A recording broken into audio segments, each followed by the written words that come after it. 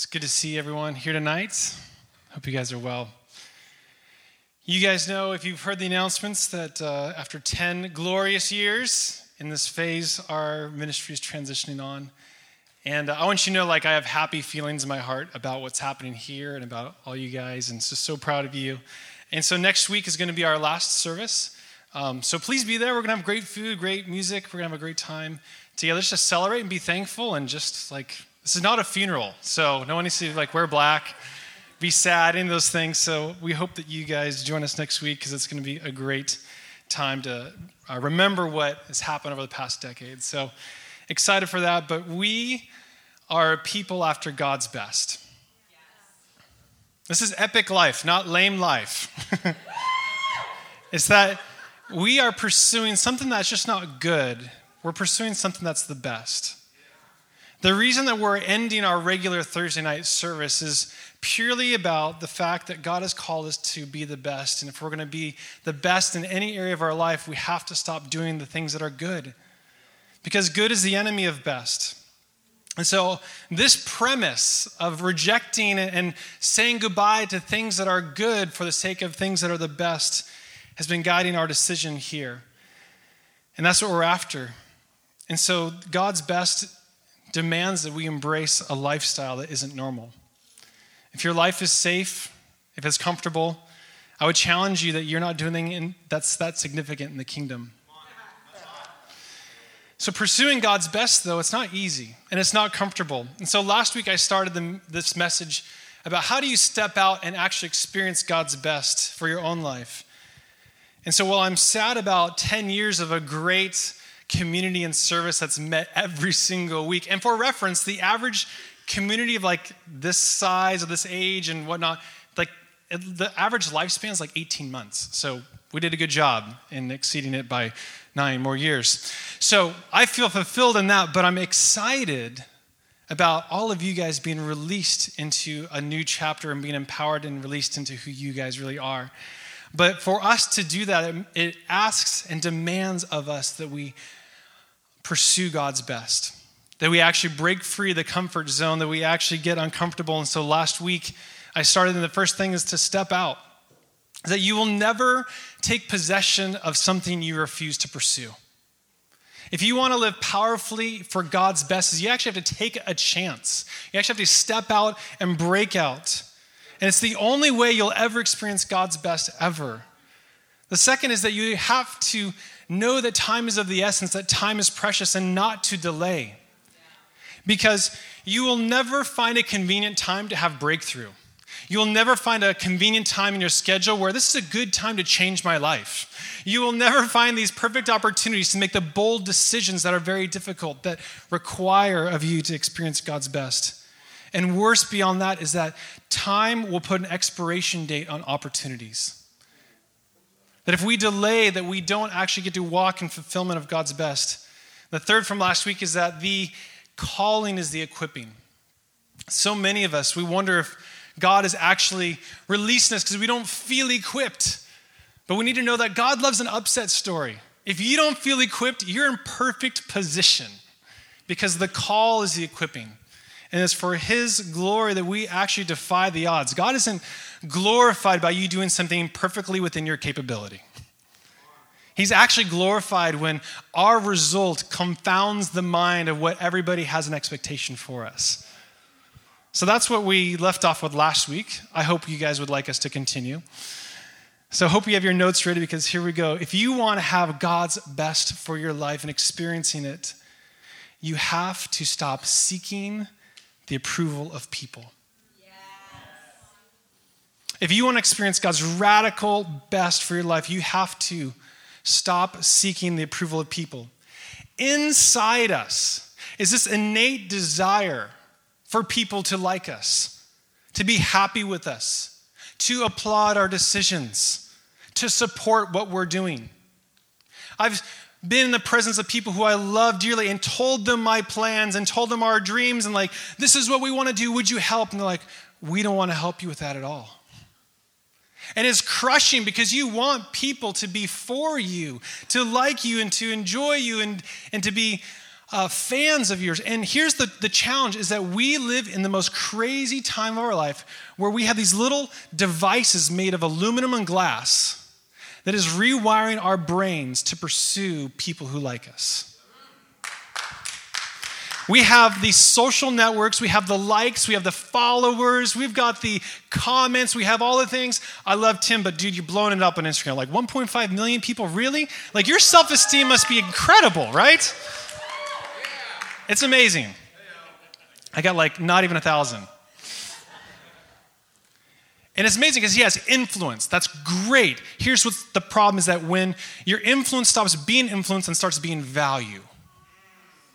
Because when you are on social media and we're living these public lives and you live for the likes, you live for the comments, for the retweets, for the followers, it releases the chemical dopamine into your brain. It's this reward sensation when you post something, people like it. Chemically, you are beginning to alter your brain to be addicted to pleasing people. How many of you posted something like, no one liked that, or only got 14 likes? Come on, people. And you start calling people out. This was good stuff, you know. It has been proven that these short bursts of pleasure, of satisfaction, of people liking us, that quick dopamine reaction is the ingredients to addiction. I'm not even saying stop seeking the approval of men. I'm bringing you to an awareness that you are being rewired to always seek the approval of people. And if you want God's best for your life, you not only need to know that's the plan behind all these communities and devices is to elevate you, but it's actually to get you addicted to pleasing people. And no wonder we freak out when people don't like us. No wonder we have a hard time. If someone begins to debate me on Facebook, I take it personally. I'm like, it's like this bug being drawn into a zapper. Like I can't stop for some reason. I'm just drawn to it. Chemically, it gets my blood pressure up. Because I want people to like me. I want people to agree with me. And that pressure to please is called the fear of man. That pressure to please is called the fear of man. And the fear of man says, but if I say that, then people might be uncomfortable. If I choose purity, maybe he might break up with me. But if I fail, they might think I'm a loser. But if I do that, people will think I'm weird. If I stand up, I might lose my job. If I stop doing this, they won't be my friends anymore. If I make this decision, my parents will be disappointed in me. And if you identify with any of those statements, those are just a few, the fear of man is present in your life. I don't know anybody who doesn't have the fear of man present in their life. What was my permutation of the fear of man? It was people pleasing. It's like, hi, my name's Eric, and I'm a recovering people pleaser.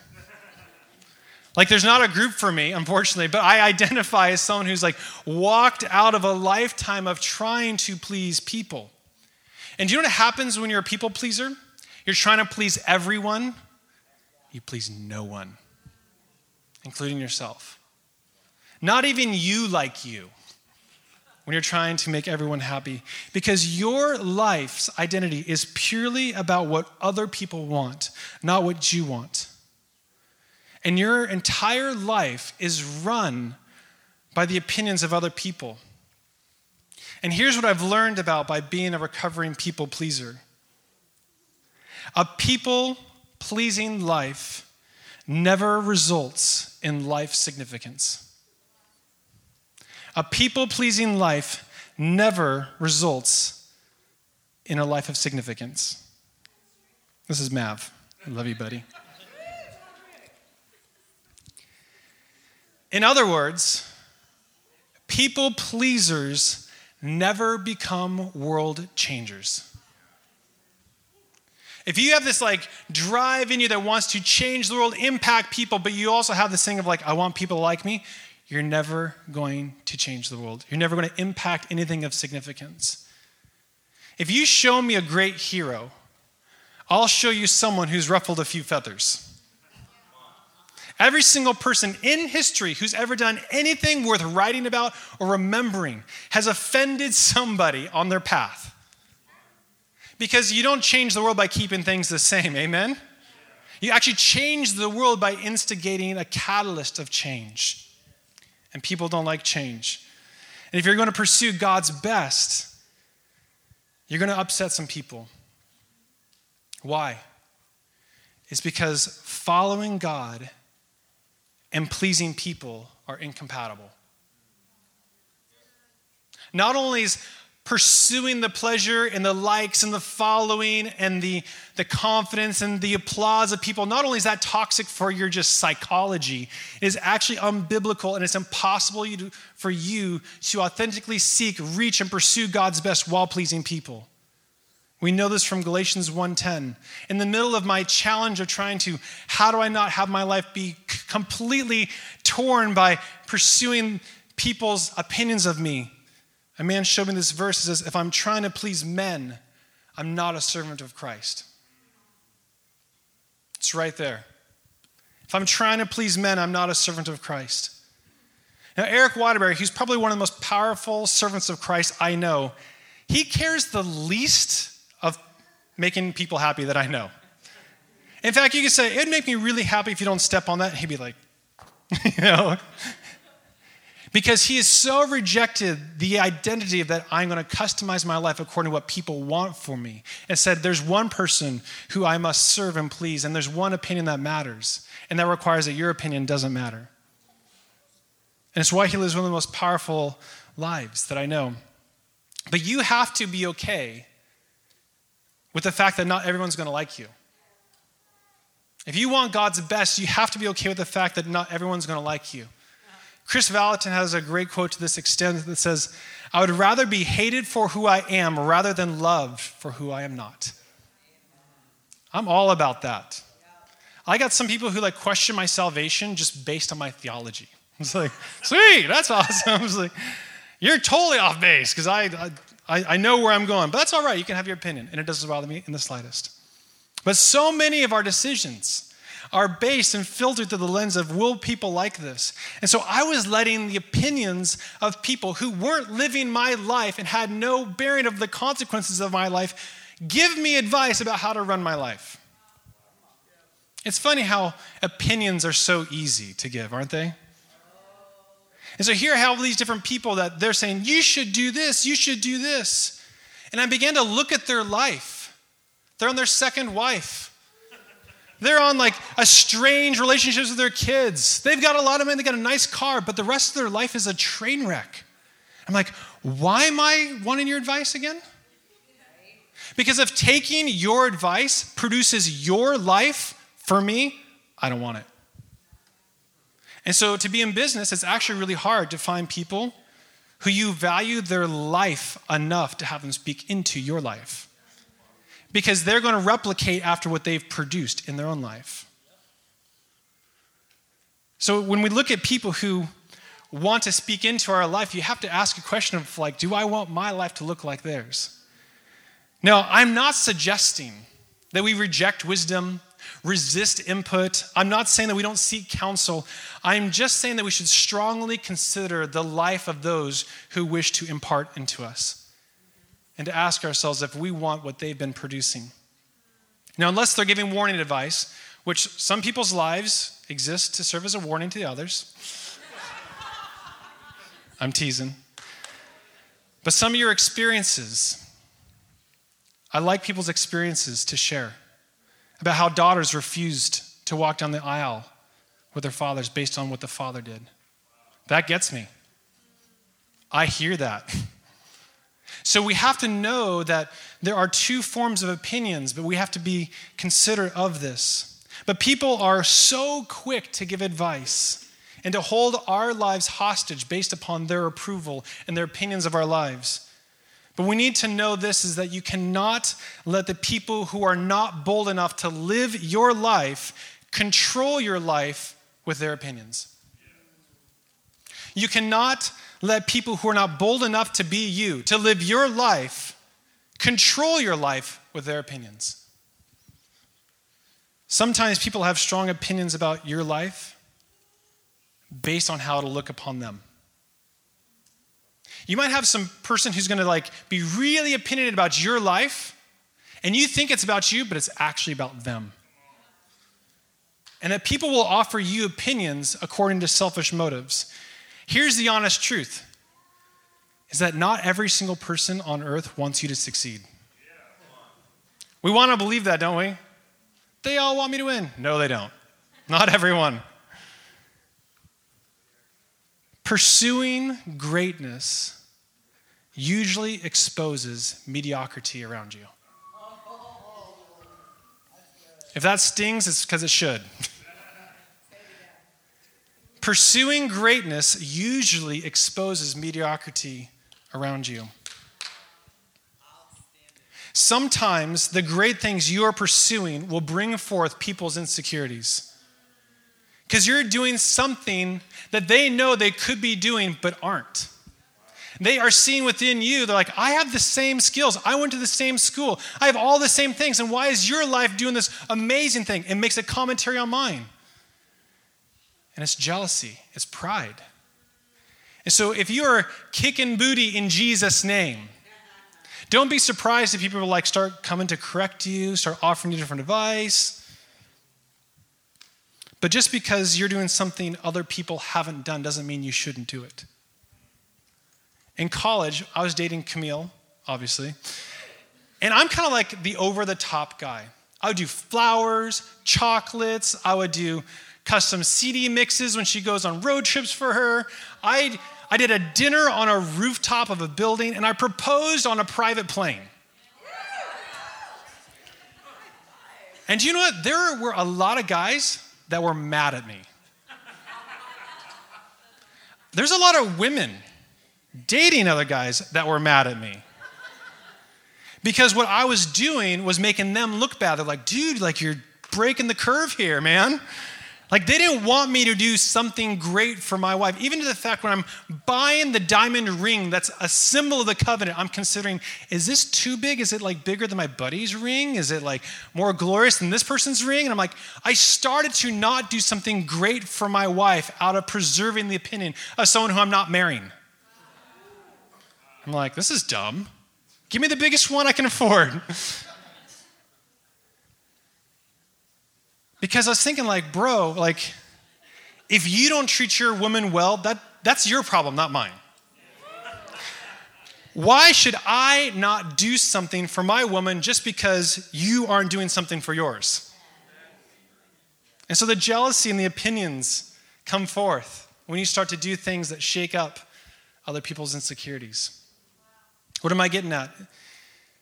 Is to not live protecting the feelings and the opinions of others who are not willing to live the kind of life that you're called to live. You cannot live your life preserving, protecting the opinions of people who are not willing to live the kind of life that you're called to. But if you do decide to live that life, if you decide people's feelings and opinions are important about me, I need to keep everyone happy, I need to make sure I don't ruffle any feathers, your future will only be as bright as your ability not to disappoint someone. That's the greatest prospect of your future. Is if you're trying to preserve people's opinions about you, your future is only as bright as your ability not to disappoint someone. Bill Johnson has this incredible quote. It says, if you don't live for the praises of men, you won't die from their criticisms. See, we think that pursuing the praise of men, it's well, it can't be that bad. We'll just wait until it's no longer praise. If you live for that, if that brings you value, just wait to the feeling of when they bring you criticism. And in this, you have to be able to learn to be satisfied with God's opinion only. The second thing tonight is to be unintimidated by failure. If you want God's best for your life, you have to be unintimidated by failure. Many of you guys know that I'm a tech entrepreneur. I've been doing startups ever since college. I've had a W-2 since I was 16. I don't know if that's a good thing or a bad thing. But regularly, I'll get people who contact me. Like, I want to talk to you about your startup. Like, I have an idea. I want to talk to you about what I should do. And so I counsel a lot of people on their ideas. And I'm really flattered that they think I'm really smart. I'm just like, I'm not that smart. I really am not. But there is one attribute that I do have that has served me this entire time, is that I'm completely unintimidated by failure. I'm not smart. I'm just stupid enough to try enough things. I kid you not, when I proposed on that private plane to my wife, who we had never said, we'd never talked about marriage at all. At all. I see all you guys like, so hypothetically, if I were to propose, would you say yes or no? I was like, well, why don't you just have the ring then, dude? Like hedging your bet if they'll say yes or no. Not only did I walk into proposing to my wife, never talking about marriage, not good counsel necessarily, her dad thought she was going to say no. He's like, I can't stop you, but I don't think she's going to say yes. It's like, well, this is about to be expensive and really bold. Unafraid of failure. There could not have been a bigger possibility of rejection in my life. And at that point, I could have unwound the relationship. I could have completely caved, but I had faith that even if I get into 15,000 feet and I propose and she says no, my life's going to be okay. It's going to be a really awkward flight back down, but I'm going to be okay. And maybe I'll share this story in 15 years in front of a community of people. But that's the tenor of my life. And when I proposed to her and she said yes, and then the obvious thing is well, how am I going to provide for her? Because she was going full-time into graduate school. I'm a senior in college on my first major startup. It's got no money. I sold my dirt bike to pay for our honeymoon. And so the question is well, how are you going to, support yourself and things like that? And it's I'm going to give me my 20s to risk it all. And if when I turn 30, if I can't provide a stable life for you, I'll get a job. Cool. But one of the things is I told her 9 out of 10 businesses fail. And so I'm not doing a good job in creating enthusiasm for her. I said, so it's simple. I just need to create 10. And one of them is going to work.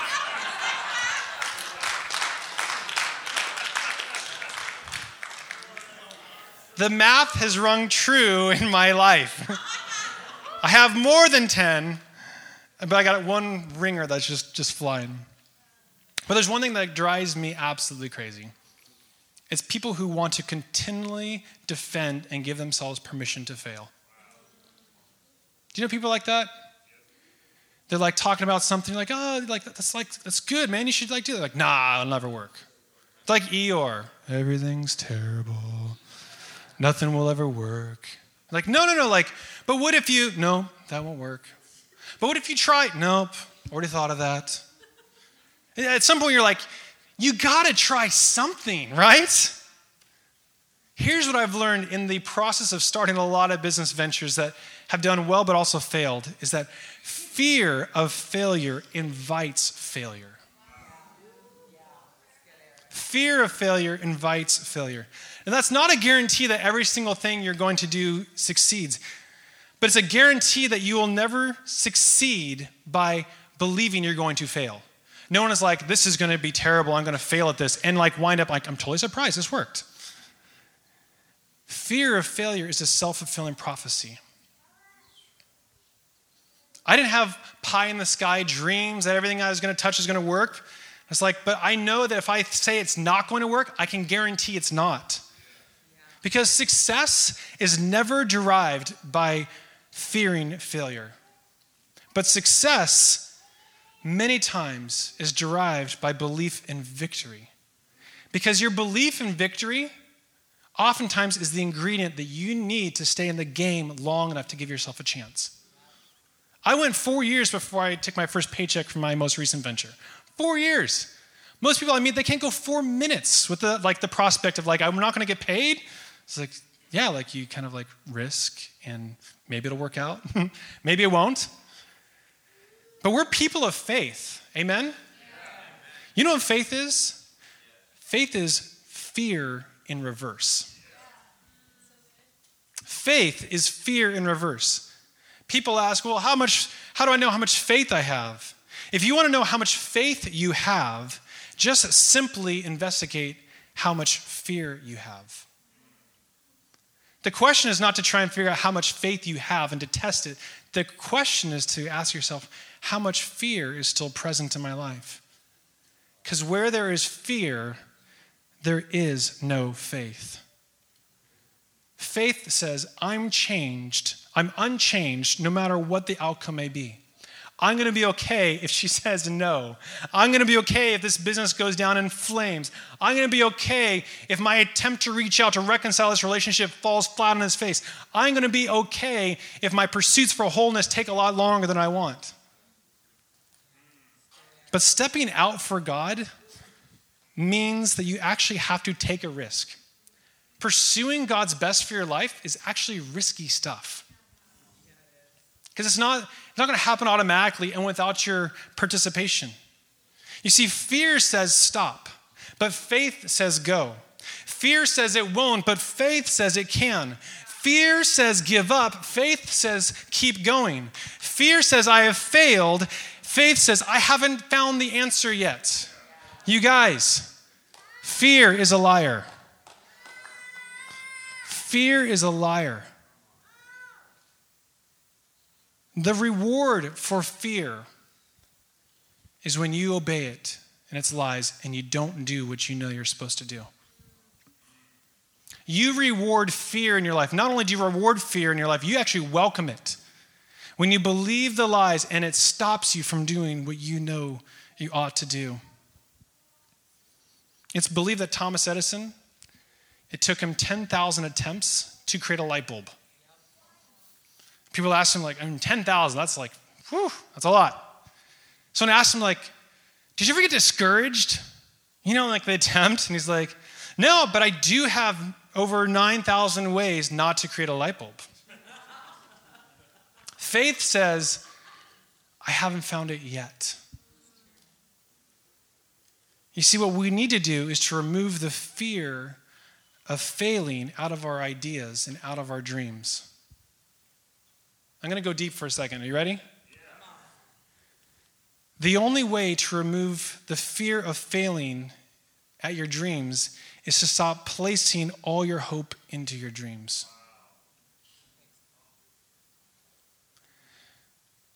The only way to remove fear of failing in your dreams is to stop placing all your hope into your dreams.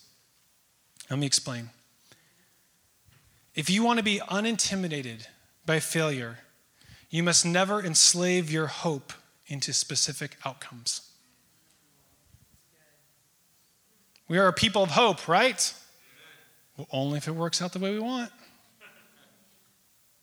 We're a people of hope. It doesn't matter how it goes. That's the model. You see, your dreams, your ideas are supposed to originate from a place of hope, not contain your hope. Is that making sense? Is that you need to have hope in your life, and from hope you dream. But what we do is that we create dreams and then we install our hope into that dream. And we make all of our hope contingent upon an outcome. And so if our dream doesn't come true, we're crushed. And so if you're crushed by what didn't happen, you placed your hope and security into a place it didn't belong. Is that connecting? If you are completely hopeless and despair, it is a sign that you place your hope into the wrong place. We don't place our hope into things. We have hope, and from hope comes ideas, dreams, and visions. Are we disappointed when they don't work out? Yes. Crushed? Hopeless? No. If failure can stop you from getting back up, your hope was misplaced. Hope should be something that can never be taken from your life. Because your dreams, again, they're supposed to be inspired from hope, and your dreams were never meant to contain your hope. And your hope was never meant to be subject to specific outcomes. It says hope does not disappoint, right? In order for hope not to disappoint, your hope can't be in the outcome. The other way to be unintimidated by fear is to consider the worst case scenario. That sounds scary. It's not. So many times someone's like, so I'm thinking about like reaching out to this person. I haven't talked to them in 10 years, or I'm thinking about starting this, or maybe hosting a group. I'm thinking about, maybe really dealing with this problem in my life. I'm thinking about breaking free from this. Like we have all these ideas, and my first response many times is like, well, what's the worst thing that could happen? What's the worst thing that could happen? Unless you're getting into a rocket ship, the worst thing that can happen is that you go back to living your regular life that you were already living. Your ideas and dreams, the worst case scenario of them not working out is that you return to what you're doing right now. Your current life is the worst case scenario.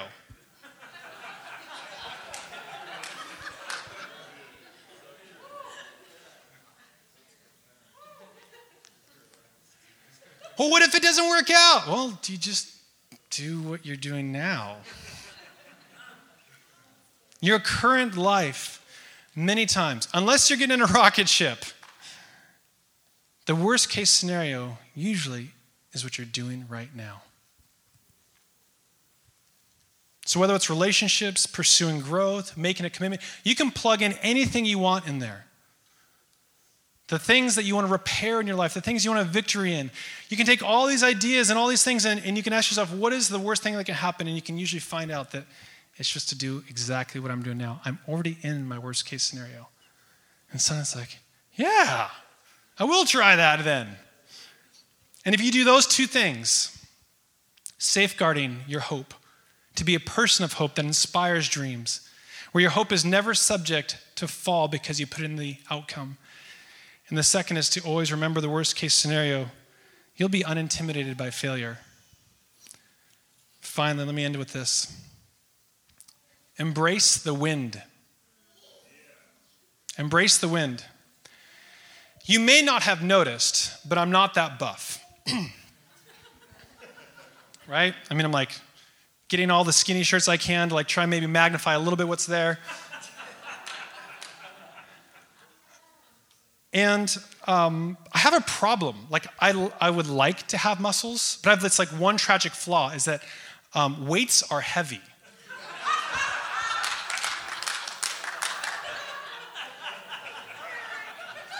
Anybody identify with that problem?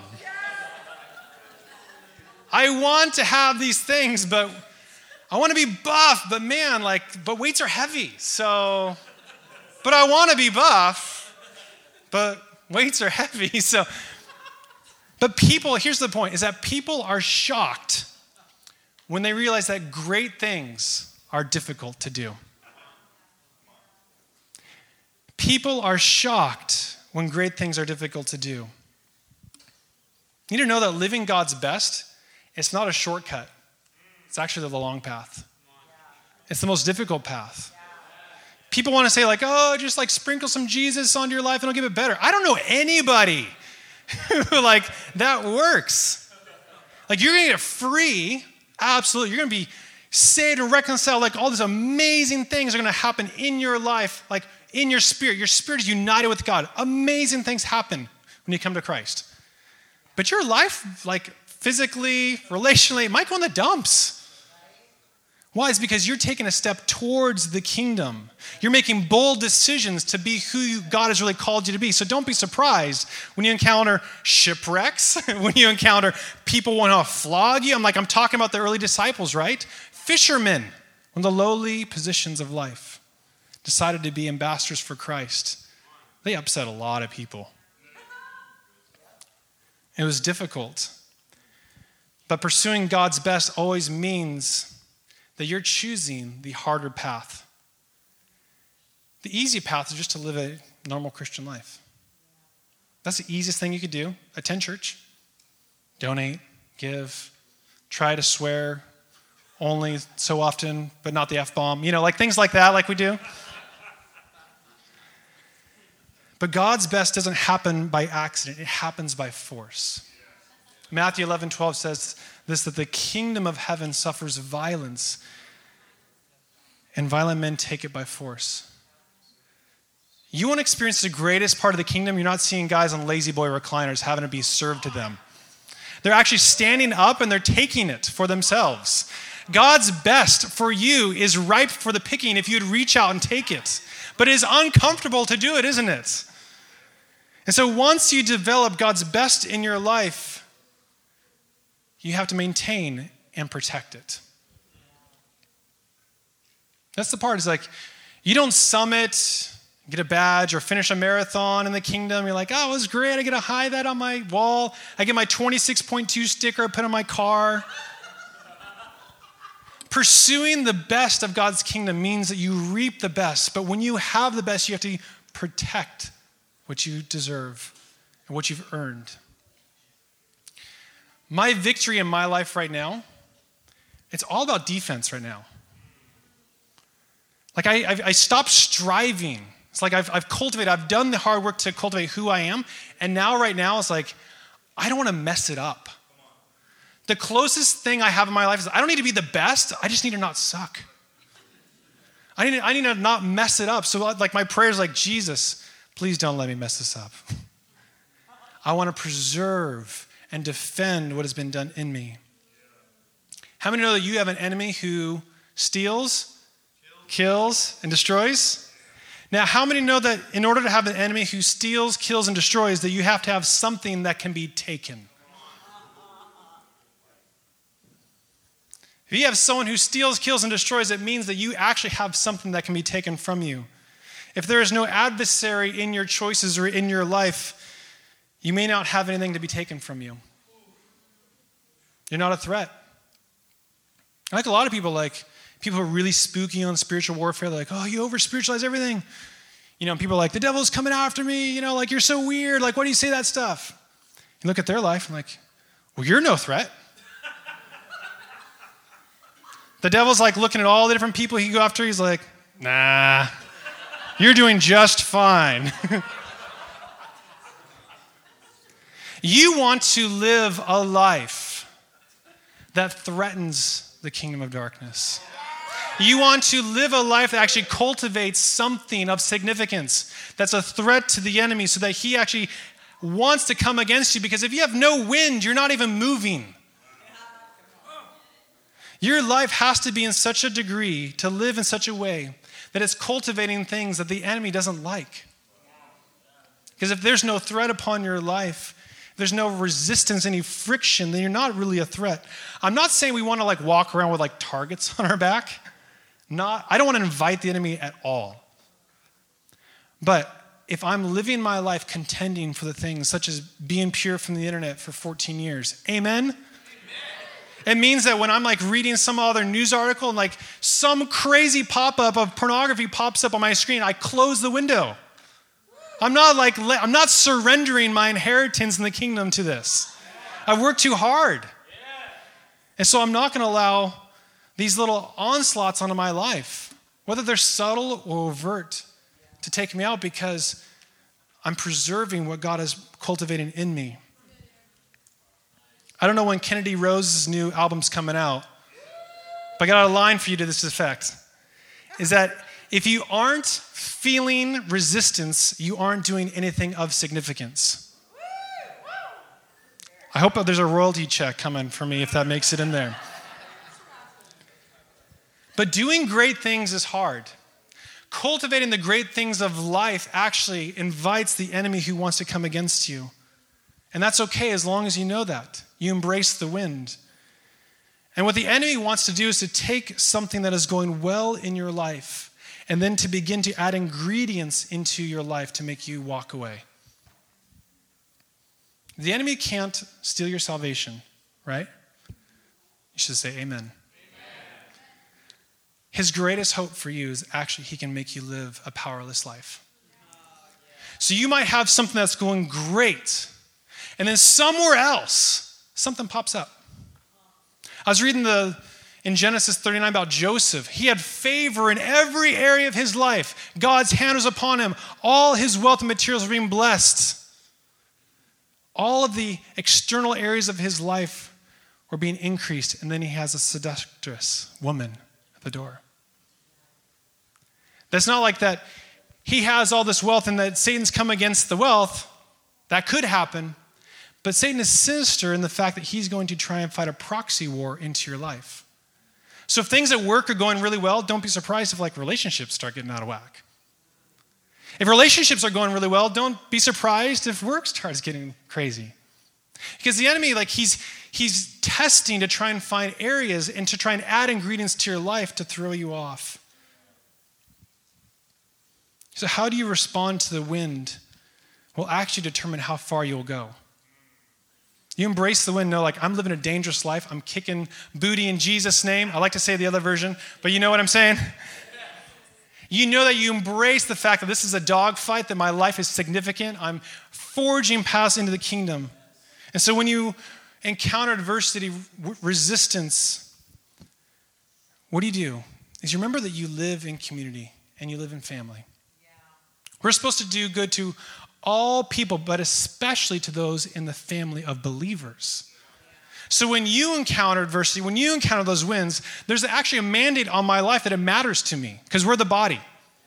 That what's happening in your life that isn't going well is actually part of my problem. That I am aware of your well-being as well as your not well-being, as well as your adversity. And so when we encounter resistance, when we see people encounter resistance, the biblical mandate is actually we stand up on behalf of each other. We say, yeah, here it is. It makes sense because my life is dangerous. But we come together as a family to respond to it as family. There's someone here who's had kind of a crazy thing happening. Daryl, are you? Daryl. Do you guys pick on you for a second? I never do this. Yep. I think there's only one Daryl here tonight. Come on up, yeah. You're going to do the altar call. It's going to be great. No pressure, right? How long have you been coming to Epic? I would say about 4 years. 4 years. What do you do after service usually? After service, I help tear down. Simple, but I do it. Yeah. 4 years. Almost every week he volunteers to help tear down. I saw you at Epic last week. Thanks for coming. Oh, yeah, thank you. How did you get to Epic last week? How did I walk last week? No, I drove. Yeah, I drove. So, yeah. Did I? No, I'm really trying to remember. How did I get to Epic? I walked. That's right. I did walk. So. Why did you walk? Because I wanted to be here. So, yeah. Well, why didn't you drive? Because I had a car tonight. Now, why didn't you drive last week? Last week, because I had a car to use. This is like a trick question or something. I'm so confused. Why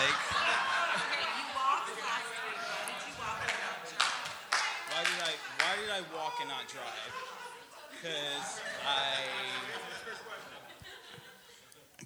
Why did I walk and not drive? Because I totaled my car. So that's right. There we go. Okay, so I told her, why'd you guys just say so? How did I not know my own story? I didn't think this was that hard of a question. You know what? I totaled my car. So yeah, for those of you who don't know, I actually totaled my car last month. I was driving on the 80 coming back up from Fairfield to Sac, and it was a Friday night. It's raining pretty hard. And I got into a car accident on the freeway, and my car was completely totaled. And it was a very scary moment. I've never been in a situation like that. Thankfully, and fortunately, everybody walked out of that okay. No one was in the hospital. No one went to the ER. And it was just really amazing. And, after that, I was just thinking, oh, man, I lost my car. And And it sucks not having a car because it gets me pretty much everywhere. But I am so glad to be here, be alive with you guys, because I found out that same night that someone had actually got into a car accident on that same freeway that night, and it was fatality that night. And it was the crazy part, when the car accident did happen, it happened right before I hit UC Davis, and someone in UC Davis on the 80 got into a car accident and died. So it is unfortunate, but my dad had told me, he was like, God, he has you alive, and this is something to be very thankful for, because I could have been very fatal. So, yeah. So we want to pray for you, man, because hearing about how that happened and just being super discouraged, and not having a car affects everything. And so I'm just so impressed with your life and who you become. And so could a few of you guys, if you know Daryl, could you come up here? We're going to lay hands on you and just pray for you. And just stand with you as you have just this challenge before you. We're going to bless you.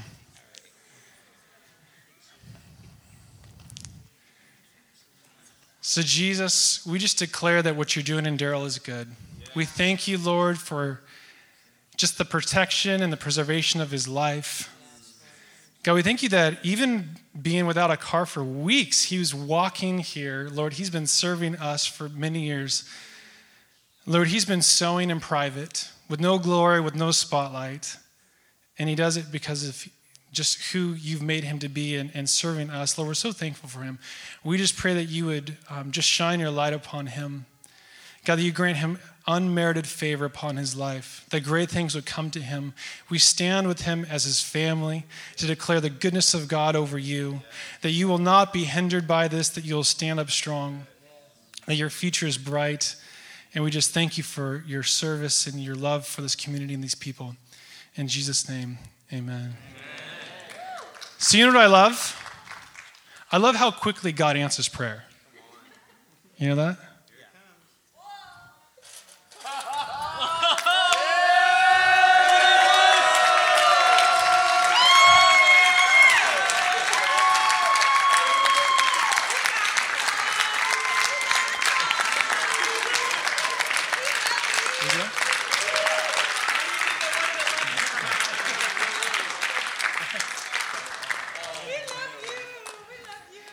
It's out front.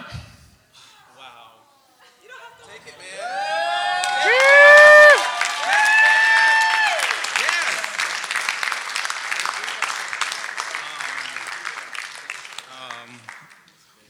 man. Okay, first of all, wow. Wow. That, honestly, guys, words kind of even express how I feel right now. This really means so much to me. I don't know if it was a group of you that got together or one person, but thank you, everybody. Thank you so much. This means so much to me. I feel like I just won a lotto of $1 million, and it really feels that good. That is totally unexpected.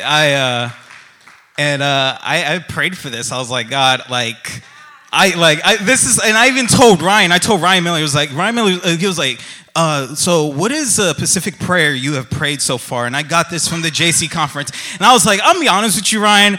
I want a car without paying for it because I just got my last car, and I don't want to have to save up for another one. And so, wow, that is truly amazing, because I really did not want to have to buy another car. I was going to do it anyway, but I was like, God, I really don't want to have to buy another car. I just got this one. And that is, oh man, that means so much to me. Thank you so much.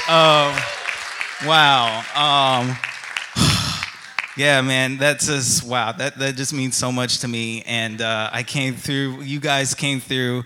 Thank you again. Thank you. Wow. So I think we pulled it out from by the fountain. So after service, we'll close here in a second. But we just love on the guy. So here's what's amazing. I told you we want to do outrageous things. And this is something that's been in my heart for a long time. And it's like, well, someone who like needs a car that you're in a community relationship with, like it was like this really interesting thing, and like just struck my heart. And so I reached out to a few people, and we raised the money like that, just like that, because they know who you are, they know how you serve here, and just there's something about generosity that draws the kingdom. So I'm going to pick on a couple of you, Stefan and Abel and DJ and the Malats and the Clarks and a few other people. Like, we were funded like already, like just in the few people. It's like this crazy idea. I hope I'm not forgetting anybody. But Abel helped find it. It's detailed. The registration's paid. We got gas money already for you. It looks gorgeous. Smogged. I sent Stefan out there to make sure that we weren't, like, it was all up to snuff. He's a rocket scientist, if you didn't know that. So, and just the generosity that poured out towards you, for you, was pretty awesome. So we love you, man. Thank you.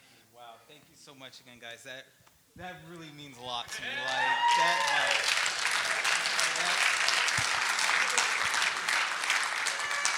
can I just say something again? Like, really, like, seriously, I was not expecting this. This really means a lot to me. Like, like, this is like seriously, it's just like I just got like a Lamborghini today, and I'm like, it's like, that's how much it means to me. Like, wow. So, okay, wow. Like, now, like, my heart's pumping, because I thought it was pumping before, but now I'm just like, okay. So there you go. And we had to do some like mission reconnaissance work to get your driver's license, because it's already registered in your name. We had to get your driver's license without you knowing. Like, we went through a lot of work to pull this off for you, but we're so excited, man. Yeah. Awesome. Well, Eric's going to come close our service, but after we're here, yeah, you can clap again.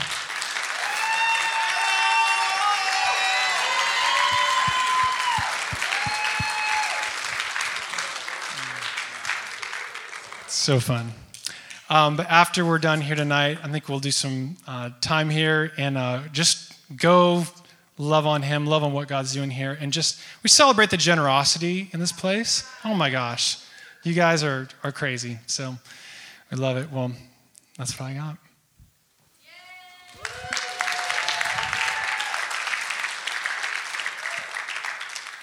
It's so powerful when you see someone else get blessed. One of the things I've learned in my life is to celebrate their blessing. You may be sitting here tonight and you're like, I don't have a car. But I just encourage you to celebrate the blessing that someone else gets, because that prepares your own heart for what God's bringing towards you. God knows exactly what you need tonight. So if you're here tonight, if our worship band could come back up, and we are going to pray, because some of you may be sitting here tonight and you actually have needs. It could be inside your heart. It could be a spiritual need. It could be a physical need. Whatever that need is, it would be our honor to pray for you tonight. Some of you actually need friends. We do the friendship stuff, the fun stuff in the back. Actually, the stuff up at the front is fun too. So if y'all will stand, these guys are going to just lead us in our worship chorus. Feel free to go to the back, hang out. We'd love to meet and talk with you. If some of our prayer team can come up, we'd also love to pray with you tonight if you have any need. Because whatever your need is, God has something for you. Thank you so much for coming tonight. We will have one more service, and that will be in the Performing Arts Building next week. So feel free to come and bring your friends. We're going to celebrate what God's done in the last decade and look forward to what's ahead.